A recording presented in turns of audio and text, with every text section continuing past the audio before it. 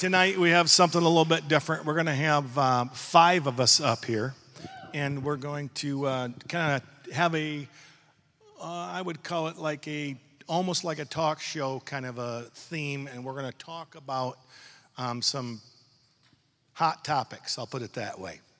The one we're going to talk about first is the question that we've heard a lot and a lot of people have, and that question is, why do bad things happen to such good people? That's a question that occurs over and over and over and over again. We had a funeral today for a really good guy. He died. Why does these bad things happen to good people in our world? And that's just a very common question. Now, I would preface that entire argument with there's a couple of assumptions that happen that we're going to talk about and why those assumptions aren't necessarily always a good thing to assume.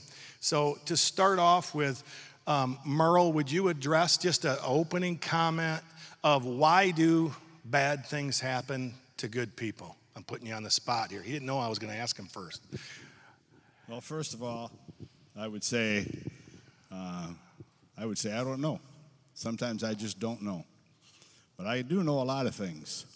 I know that God is loving and that our faith rests in a loving God who loved us and gave himself for us and who has promised that he'll never leave us nor forsake us. He'll be with us.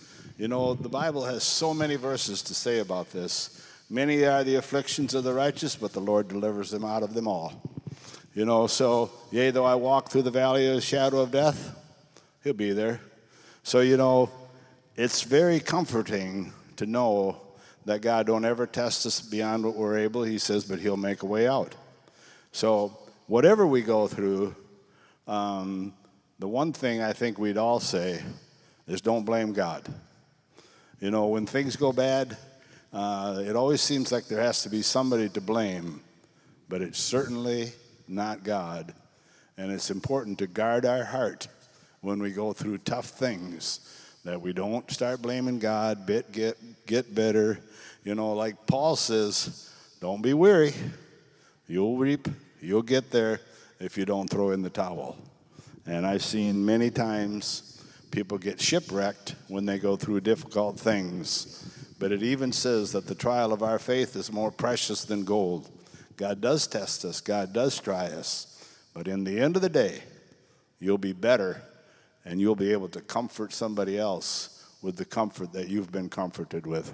Yeah, thank you. Another good verse to that would be, it's not really it's a Bible-based saying, it's not a chapter and verse. And that is just simply this, that don't forget in the dark what God showed you in the light. Sometimes we go through dark times and it seems like, oh my gosh, where are you, God? But don't forget in those dark times what God showed you in the light of his word, because the light of his word is what? It's a lamp to our feet and a light to our path. So as we walk in the light, then we'll know where to go, because his word is light and it's a lamp.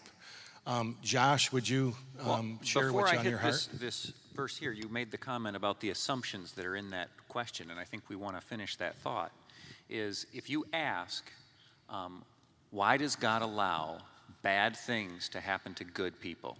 First, you're assuming that everything that's happening, God is making happen. And that assumption isn't accurate. And the second thing that you assume is that there are good people who are perfect and deserved nothing too bad to ever happen to them. But the scripture tells us that everyone has sinned and fallen short of the glory of God. And what is the cost, the payment of sin? Death.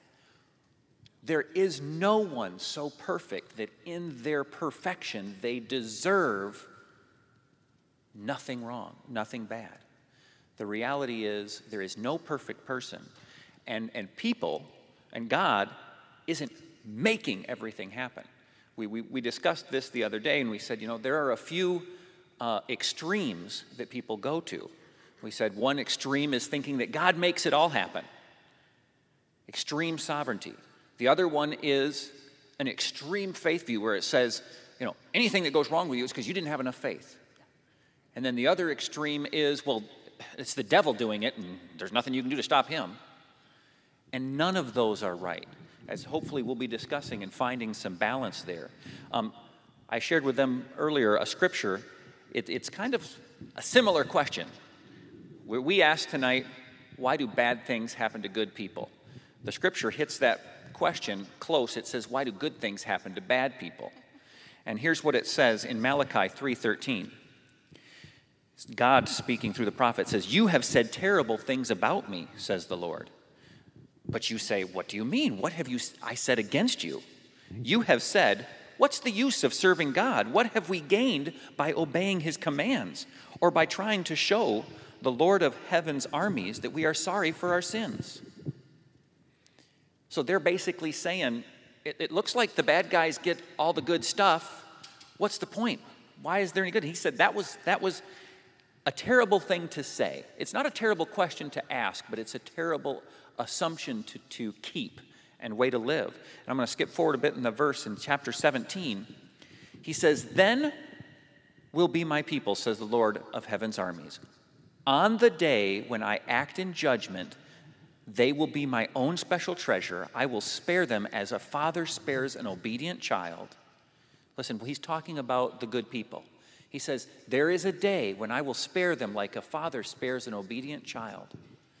On what day? The day of judgment. He says, then, not immediately and all the time. He says, then you will again see the difference between the righteous and the wicked, between those who serve God and those who don't.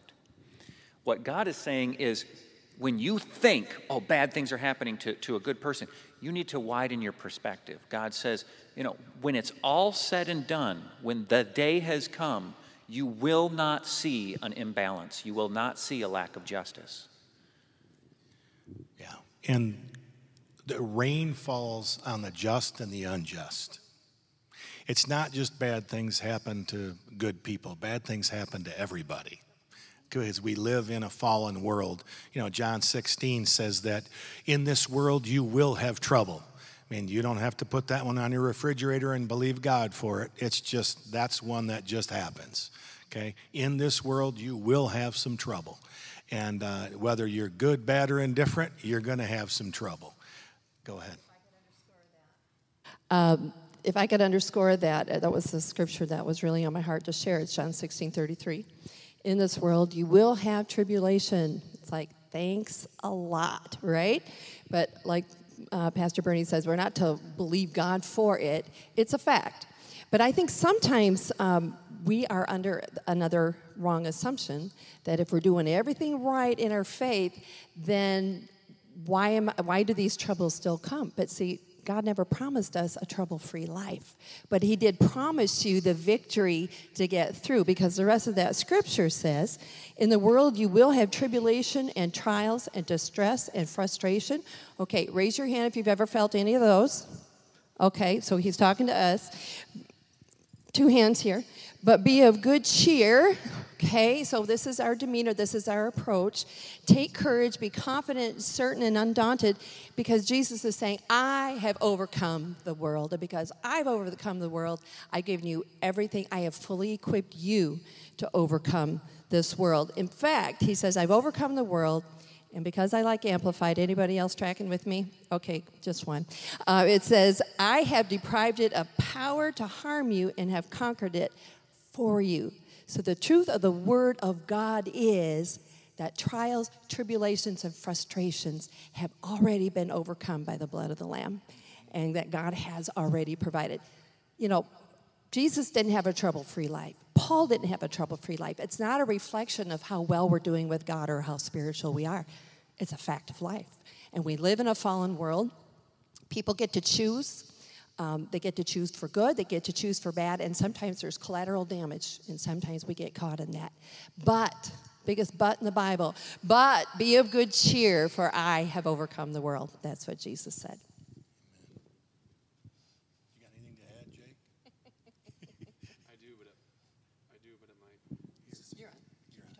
I do, but it might change the direction a little bit. But I think it's okay.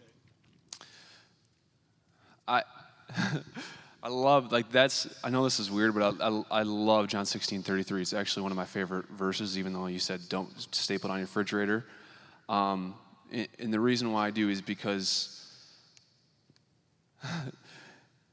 I serve a person named Jesus who lived the hardest life that anyone could ever live.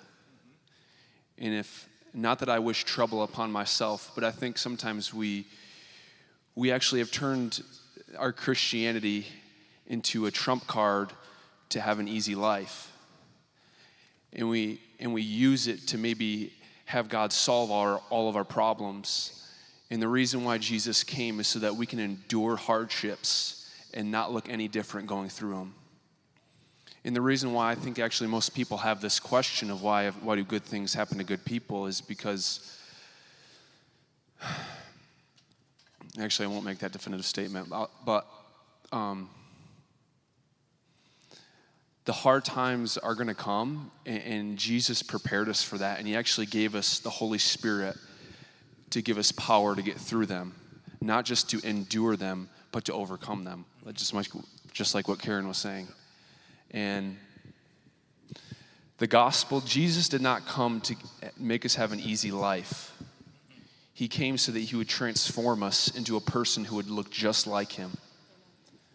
That means that when we go through trouble, when we're wrongfully accused, when we're betrayed, when we don't reap what we sow, when there's no cause and effect, and we're unjustly treated, that we respond like our Savior. That's why he came, not so that we could avoid every situation that might cause injustice or betrayal. So that does that make sense? Mm-hmm. Yeah.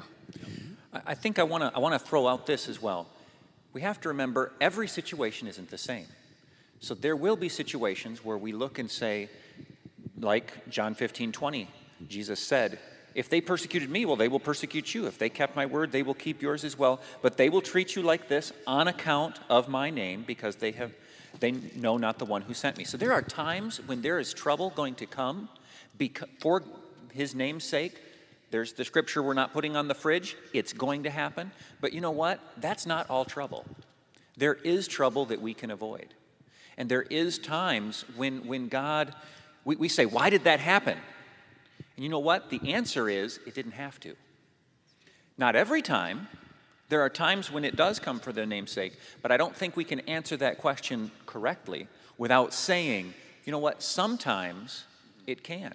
God's Holy Spirit is often telling us, you know what? Slow down. Turn left. Don't do that today. Don't do that ever. And if we fail to listen and then say, well, why did something bad happen to me, a good person, or so-and-so, a good person? Well, the Holy Spirit was trying to stop them. Sometimes. Like I said, we can't give a one-size-fits-all answer, because every bad thing that happens to someone didn't come under the same circumstances. I would underscore that as well. Psalm 91, I would just say meditate, gravitate, ingest, get it so down deep in your heart that when trouble comes and you get squeezed, that's the first thing that comes out of you. But specifically, Psalm 91:3 says, surely he shall deliver you. And when he says sure, it doesn't mean sometimes. It means absolutely surely he shall deliver you from the snare of the fowler and from the perilous pestilence. And without going into too much detail, it's literally saying that God's promises, he promises that any ambush or snare that has been set for you to walk into, he's going to deliver you from. And I guess in more modern language, we might say that means he's going to put you in the right place at the right time and not the wrong place at the wrong time, if we'll release faith to receive that. And one other scripture I wanted to underscore with that is that Jesus, or actually Paul was saying in Ephesians, he said, Hebrews, he said that the children of Israel could not benefit from the promises of God because of one thing. They did not mix faith with it. So we're not going to benefit from any promises that God has for us if we don't mix faith, release faith, exercise faith, because it takes faith to receive and to believe. And again, that means really growing deep roots of understanding by revelation of the Holy Spirit, meditating, and that's what we regurgitate under pressure is what's in our heart in abundance. And so I think sometimes we're passive about the promises of God, but what I see in the scriptures that we need to be active in releasing faith in order to see the promises written in the Word on paper become reality in our lives. I think you'll go all the way back to Merle's initial answer and reiterate some of what he said, and that is when we don't understand what's happening, God is good. When it seems like nothing makes sense, God is good. He's a good God, and he loves us. And he's not the author of the pain that's in your life. He's not the author of it. We live in a fallen world, and many up here have alluded to this. I'll just say it kind of in a different way, and that is pain comes from many different avenues or many different directions. Sometimes other people can do sinful things and it causes us pain.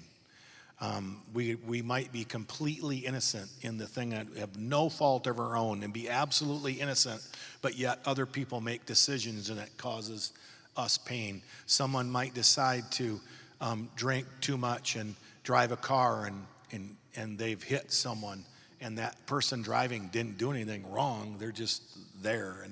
And that's those types of things, they happen in the world, that they're real. And what we have to remember in the middle of all that, number one, get a hold of the promises of God and actively pursue them. Listen to the Holy Spirit, like you said. Understand that your life sometimes might have bumps, like Jake said, and understand, like what Merle said, that God is good no matter what. An all-encompassing thing is that God is good. He's good.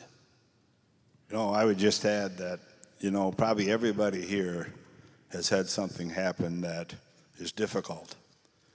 And I'd say there's probably not a week that goes by that I'm not with someone that's crying over something that happened in their life. And, Jesus said that he was moved with compassion. When you're in that situation and you turn to God and you look to God, God has grace and God has comfort. And but for the grace of God, a whole lot of things would happen to all of us more often than they do. We know the Bible says the enemy comes to steal, kill, and destroy, but I have come that you might have life and life abundantly.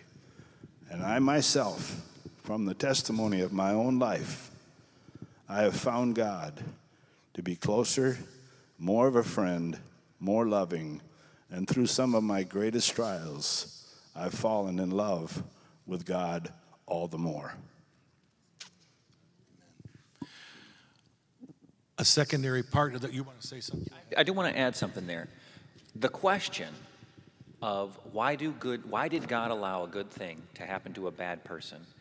We need to take a moment and get a little bit philosophical and think about, well, how would he stop it? In order to have that question answered the way that most people ask it, think they want it answered, what they're saying is, why didn't God just make everything happen exactly the most ideal outcome? Why didn't the drunk person just run into a tree? Then their parents say, well, why did he get hurt? Well, why didn't he just run into a, haystack? Why didn't God just go throughout the entire world and just make everything happen ideally? And then we just go right back to the beginning and say, why did God allow Adam and Eve to sin? Why didn't he just take control of everything and say, I'm not going to allow anything less than ideal to take place? And the answer is right there. The Bible says in the famous Mars Hill speech, Paul, it's one of my favorite sections, Paul is explaining to someone why the earth was made and why people are here. And he says that God did it because he wanted us to reach out to him. God wanted relationship. God wanted love. And here is the deal. The Bible says God is love. Love doesn't exist in a vacuum of choice. You cannot have love if you have no choice. If I put the gun to Bernie's head and I say, tell Jake you love him, it's meaningless because he had no choice. But when he can choose to say those words, even though Jake, in all the years of growing up in his house, has done a few things to annoy him, he can say, you know what, I love you anyway, then it has meaning. The same way with your spouse, they chose you. They could have chose someone else. It has meaning. God wanted a meaningful, loving relationship with him.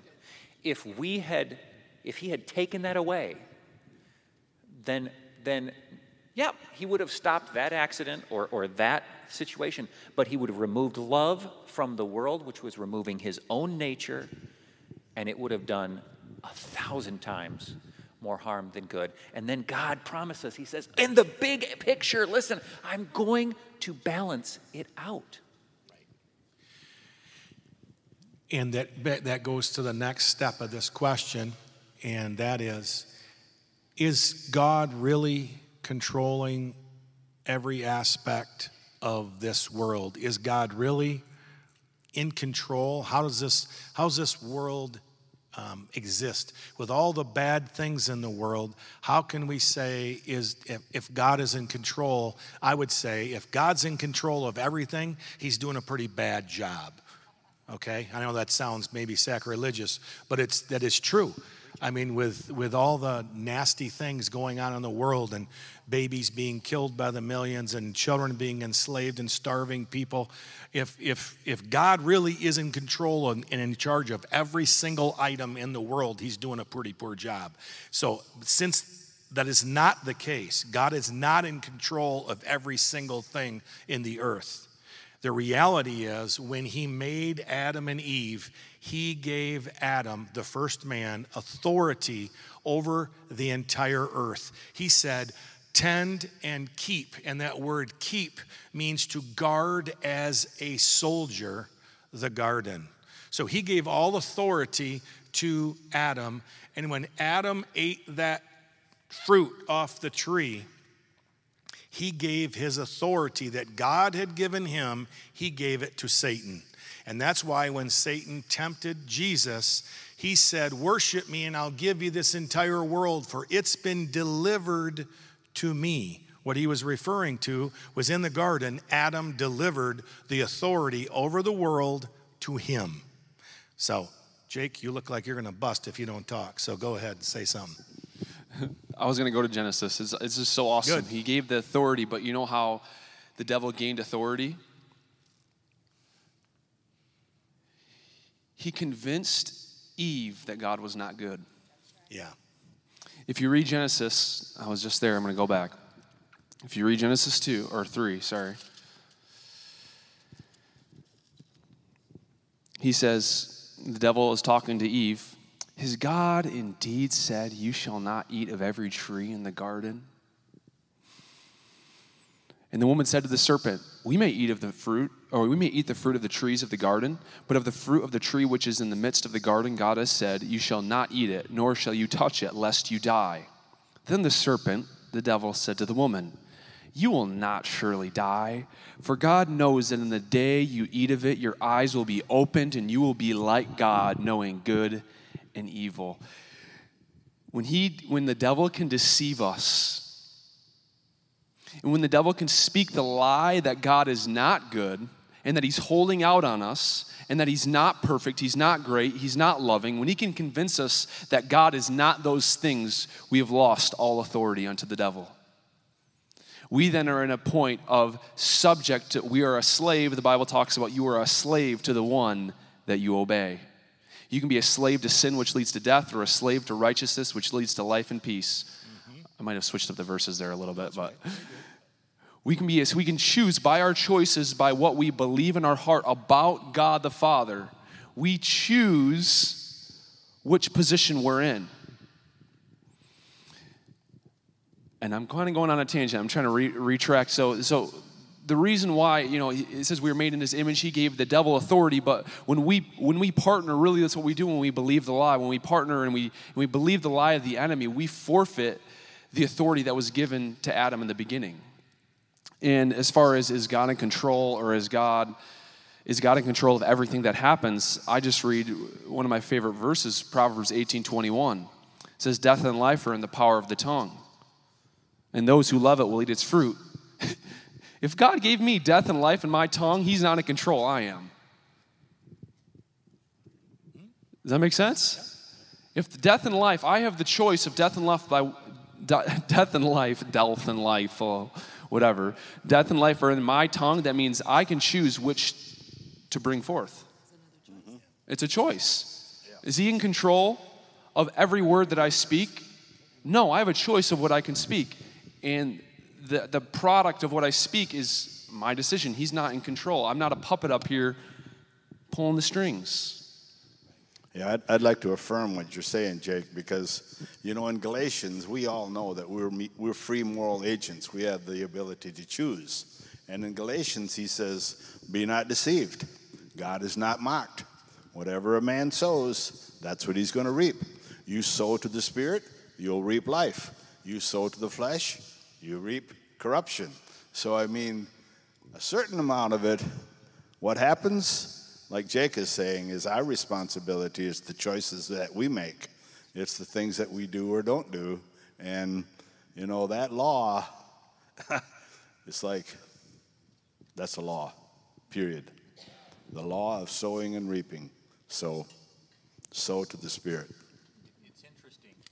It's interesting that the verse I read at the beginning in Malachi that talked about that confusion. Why do good things seem to happen to bad people? Do you know what that immediately was preceded by? Anybody ever think of Malachi 3:10? The famous tithing verse? This right before that, what does it say? It says, you have scorned my decree, this is verse 6, and failed to obey me. Now return to me, and I will return to you, says the Lord of heavens. But you ask, how can we return to you if we never went away? In other words, these people are like, I've never done anything wrong.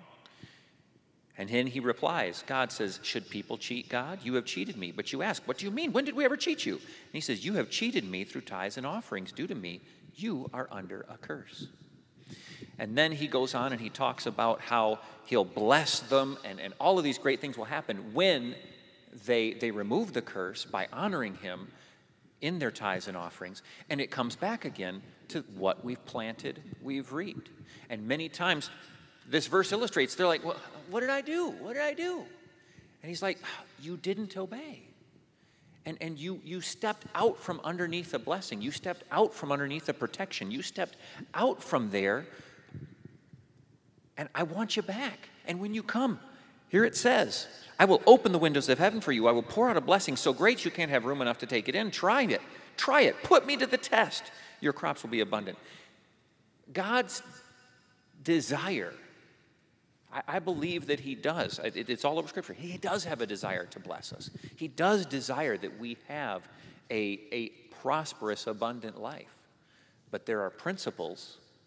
There are things we can do that bring curses on us. Our own words can bring curses on us. Disobedience to his commandments can bring curses on us. And then we are like, what happened? And he's like, well, it's right there. Step back.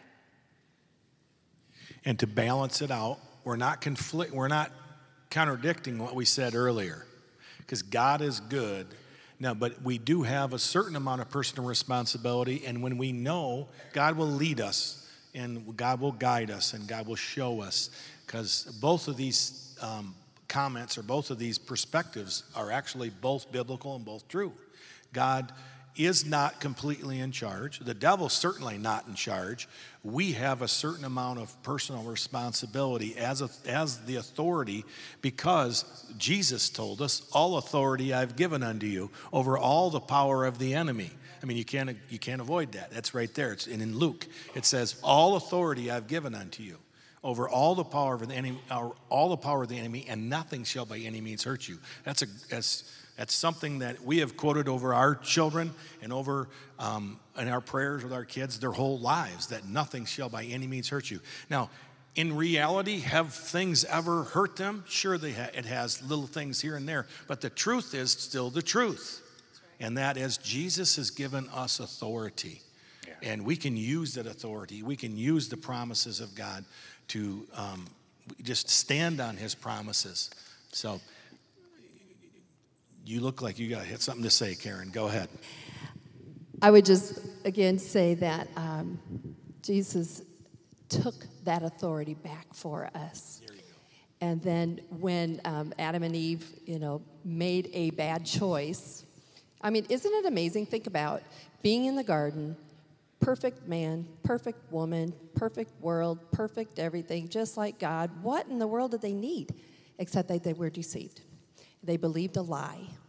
And I think that's also at the bottom line of some of the things that that cause us some frustration in this world too, is that we'll begin to question God's goodness or to question and begin to believe the lie.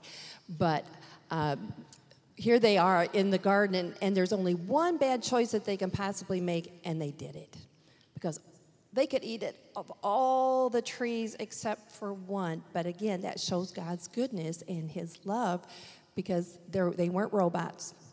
They had the opportunity to choose. And think about it, even the angels had a choosing of one day. God said, if you be for me, and then the devil took a third of heaven with them because they made choices. So choice is kind of at the bottom of everything that we're saying. But I guess what I wanted to come back to is the fact that through Jesus, authority has been given back unto us. And so it is, I believe, our response, a proper response to take authority over and not to begin to question God's character. Don't let a tragedy cause you to doubt the truth of God's word and who he says he is. I am the Lord God, I change not. The situations change, but the word of God is always our baseline of truth, and that never changes. I was a bit hopeful that we would get around to sharing. We talked for 30 minutes the other day when we talked about this, and we were mentioning some of the stories of how God has reached in and both succeeded and not succeeded in saving us from different situations. And on one hand, I was kind of hoping maybe we'll get a chance to share a little bit of those encouraging stories that we can hear. But before we do that, we want to cut off one of the ways that the devil uses that as a stumbling block. And that is when you hear a story about, and I'll tell a story about Pastor Eric, I love this story. He was driving over by the Big Boy right over here on Wilson. And he was coming from the Home Depot parking lot, and he's driving up, and if you guys know, there's kind of a back exit there. And he's about to pull up right next to Wilson, and he just felt the Holy Spirit say, stop early. Well, if you stop early, you can't even see the traffic coming. So it's kind of an illogical place to stop. And he's got cars behind him that are going to have to stop when he stops, but he stopped. And a split second later, a car had been coming down the hill, didn't notice that traffic was slowing down. Something happened. They went right off the road, jumped the embankment, landed right where he would have been, and then slammed into a parked car. And it's just like, wow, when why didn't something bad happen to him? Because he was listening to the Holy Spirit. But here's what I don't want to have happen. When we talk about this, when we find encouragement in this, I don't want anyone to sit there and say, oh, well, then I must have done something wrong because something bad happened to me. And the Bible says in, my screen locked up. 2 Corinthians 10:12 says, we do not dare to classify or compare ourselves with someone who commend themselves. When they measure themselves by themselves and compare themselves with themselves, they are not wise. It is never appropriate to condemn someone who went through a difficult situation with they must not have had enough faith. They just must not have heard from the Holy Spirit. They must have been a warning and they missed it. They're just loser. Or that is completely inappropriate. Get it out of your head. It is a trap that the devil uses. And And I would love to hear some more of the stories if someone else doesn't have an awesome point to give, because I find it very encouraging to hear about the stories. If you've been here at the church for a long time, you probably all heard my dad's story of when my mom broke her leg, was in a cast for a year, and how prior to going on that ski trip, they both had recurring dreams of exactly what was about to happen, and they chose to ignore it. And, in that case, she broke her leg and spent a year there, but God was trying to stop it. Many years ago, I was just barely saved. I mean, I was at this church. I'd probably been saved maybe 2 years. My wife and I were just married, or maybe we weren't yet. I don't even remember. It was a long time ago, because we've been married 30 years, so it was a long time ago. And I had a dream, and I had a dream that 2 of my nieces pulled out in front of a car. They were T-boned and they were killed. I had this dream. I woke up crying because they were my oldest nieces. They were, my little girls. They were my nieces, and they just got their driver's license. And I had this dream. So I remember I got up and I came to church and I came and saw Pastor Dwayne, and I said, I had this crazy dream last night, woke up crying. This is the dream. And he said, let's pray right now. So we joined hands and we prayed and we bound the devil. We declared that they would live and not die. We dispatched angels around that car. We declared that they would live, that they would be protected. And that was the end of it.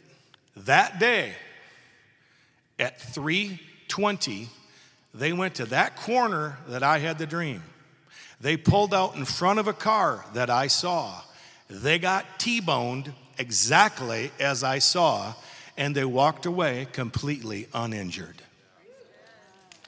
That's exactly what happened. To this day, my niece is 45, and my other one's 43, and that was when they were 16 and 15, or 16 and 14. And yeah, it's a miracle. Their car, the police said they could not believe, they said, who died in this wreck? And they said, no one. They're completely uninjured. They're over there. And it was because, I believe, absolutely because I had the dream and I did something about it, went to Pastor and I prayed together. We agreed, and God dispatched angels based on that prayer and saved their lives, literally.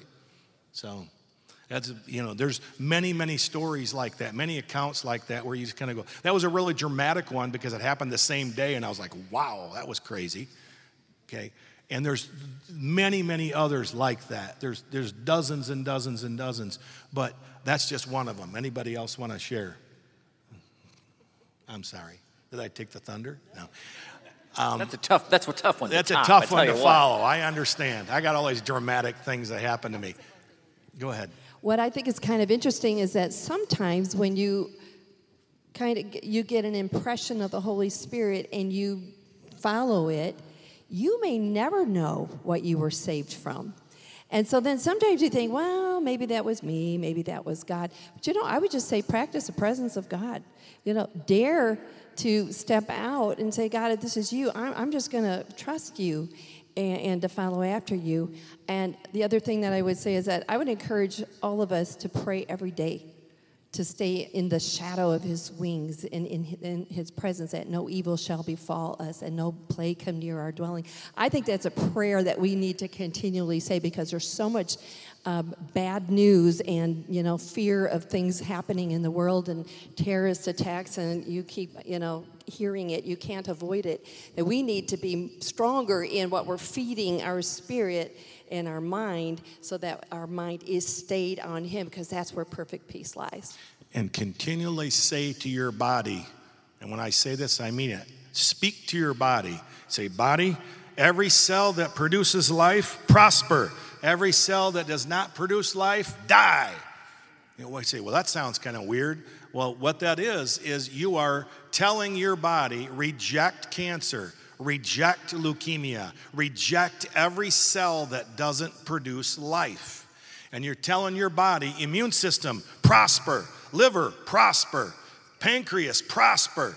Do what you're called to do. Start talking to your body. You say, you are strange. Yes, I am. I've lost my mind. I have the mind of Christ. So there. And that's a good place to be.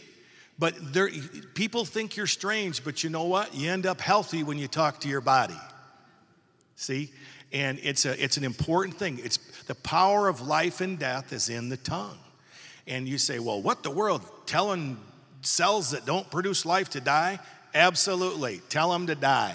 Jesus cursed a fig tree and the fig tree dried up. Right? Mm-hmm. Y'all read your Bible? That's what it says, okay?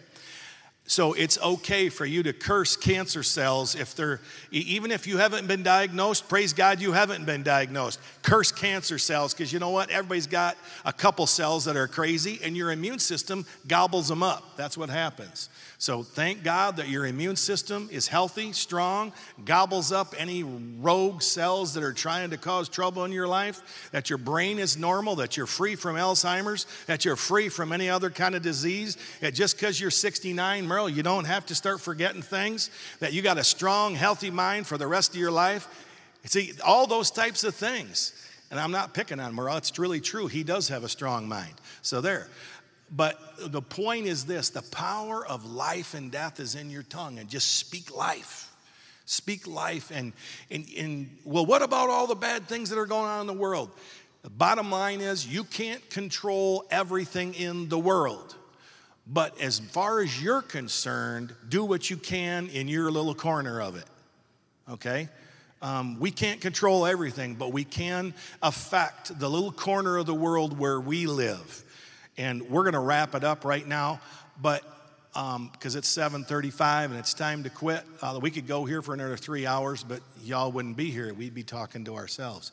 So, but it's thank you, Merle. Thank you, Karen, Josh, Jake. Thank you for being here tonight. And would you just give everybody, all of them, a big hand if you would? Thank you for the collective wisdom.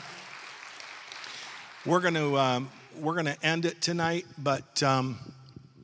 Do you have anything that you want to know? Okay. Do you have anything that you want to share to end? We can keep going. Now, we're not going to keep going. I know he says, I want to keep going. We're gonna bring it in for a landing. But if anybody has something that's, I got to get out of my heart, no? Okay. Good. I already got out what I had to get out, so there. But let's just close in a word of prayer and just send you on your way blessed. Hold on. The Holy Spirit put a thought in my mind just a moment ago. We asked about, is God in control? And a lot of people, you get concerned with an answer that says, no, he's not. The scripture says that he foreknew, he predestined. Okay? It doesn't say what he predestined, he knew. It says that he foreknew, he predestined. God is looking out. He is seeing what's going on. The Bible says that he does not allow any temptation to come. So, the answer isn't God, we're not saying God spun the world like a top, sat back and said, let's see what happens. Nope. That is not what we're saying. Okay? He's made it clear he wants us to have a free will because he built us for love. He is love. There is free choice. But he is watching out. He does know the beginning from the end. He does promise to balance it out in the end. Is he in control? Ultimately, yes, but he doesn't exercise that by sticking his fingers into every single thing that happens. Does God intervene as he sees fit occasionally to do something miraculous? Absolutely he does. We just recognize it's not based on need. It's based on us exercising our authority, other gifts of healings, gifts of miracles, things we haven't gotten time to cover. But we just want you to know, is he in control? Ultimately, yes. Is he manipulating every single thing that happens on a daily basis? No. He saw ahead of time and made provision. He saw the end from the beginning. Yes. So he's already seen how it turns out, and he calls us victorious. Yes, he does. Let's pray. Father, we love you. We thank you that you are good. And Father, we don't judge you based on our thoughts. We just know that you are good. And Father, your goodness endures, your mercy endures forever. Father, we thank you that your grace is upon every person in this place. Thank you, Father, for your tender mercies upon each one. And Father, we just speak life over every person here.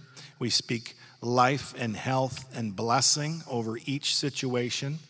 We bind the enemy and we bind the forces of darkness that would try to hinder or overwhelm or overcome anyone here. In the name of Jesus, we thank you, Father, for peace. For you are Jehovah Shalom, the Lord our peace. We thank you, Father, that you are Jehovah Jireh, the Lord our provision. That you are Jehovah Shammah, the one who will never leave us or forsake us. That you are Jehovah Sitkanu, the Lord our righteousness. That you are Jehovah Rapha, our healer. And Father, we thank you that you are every single thing that we need. You've already made provision for every need that we have. Every situation we'll ever encounter, you've already made provision through the shed blood of Jesus. Thank you, Father, today that you love us and that you're going before us. In Jesus' name, amen.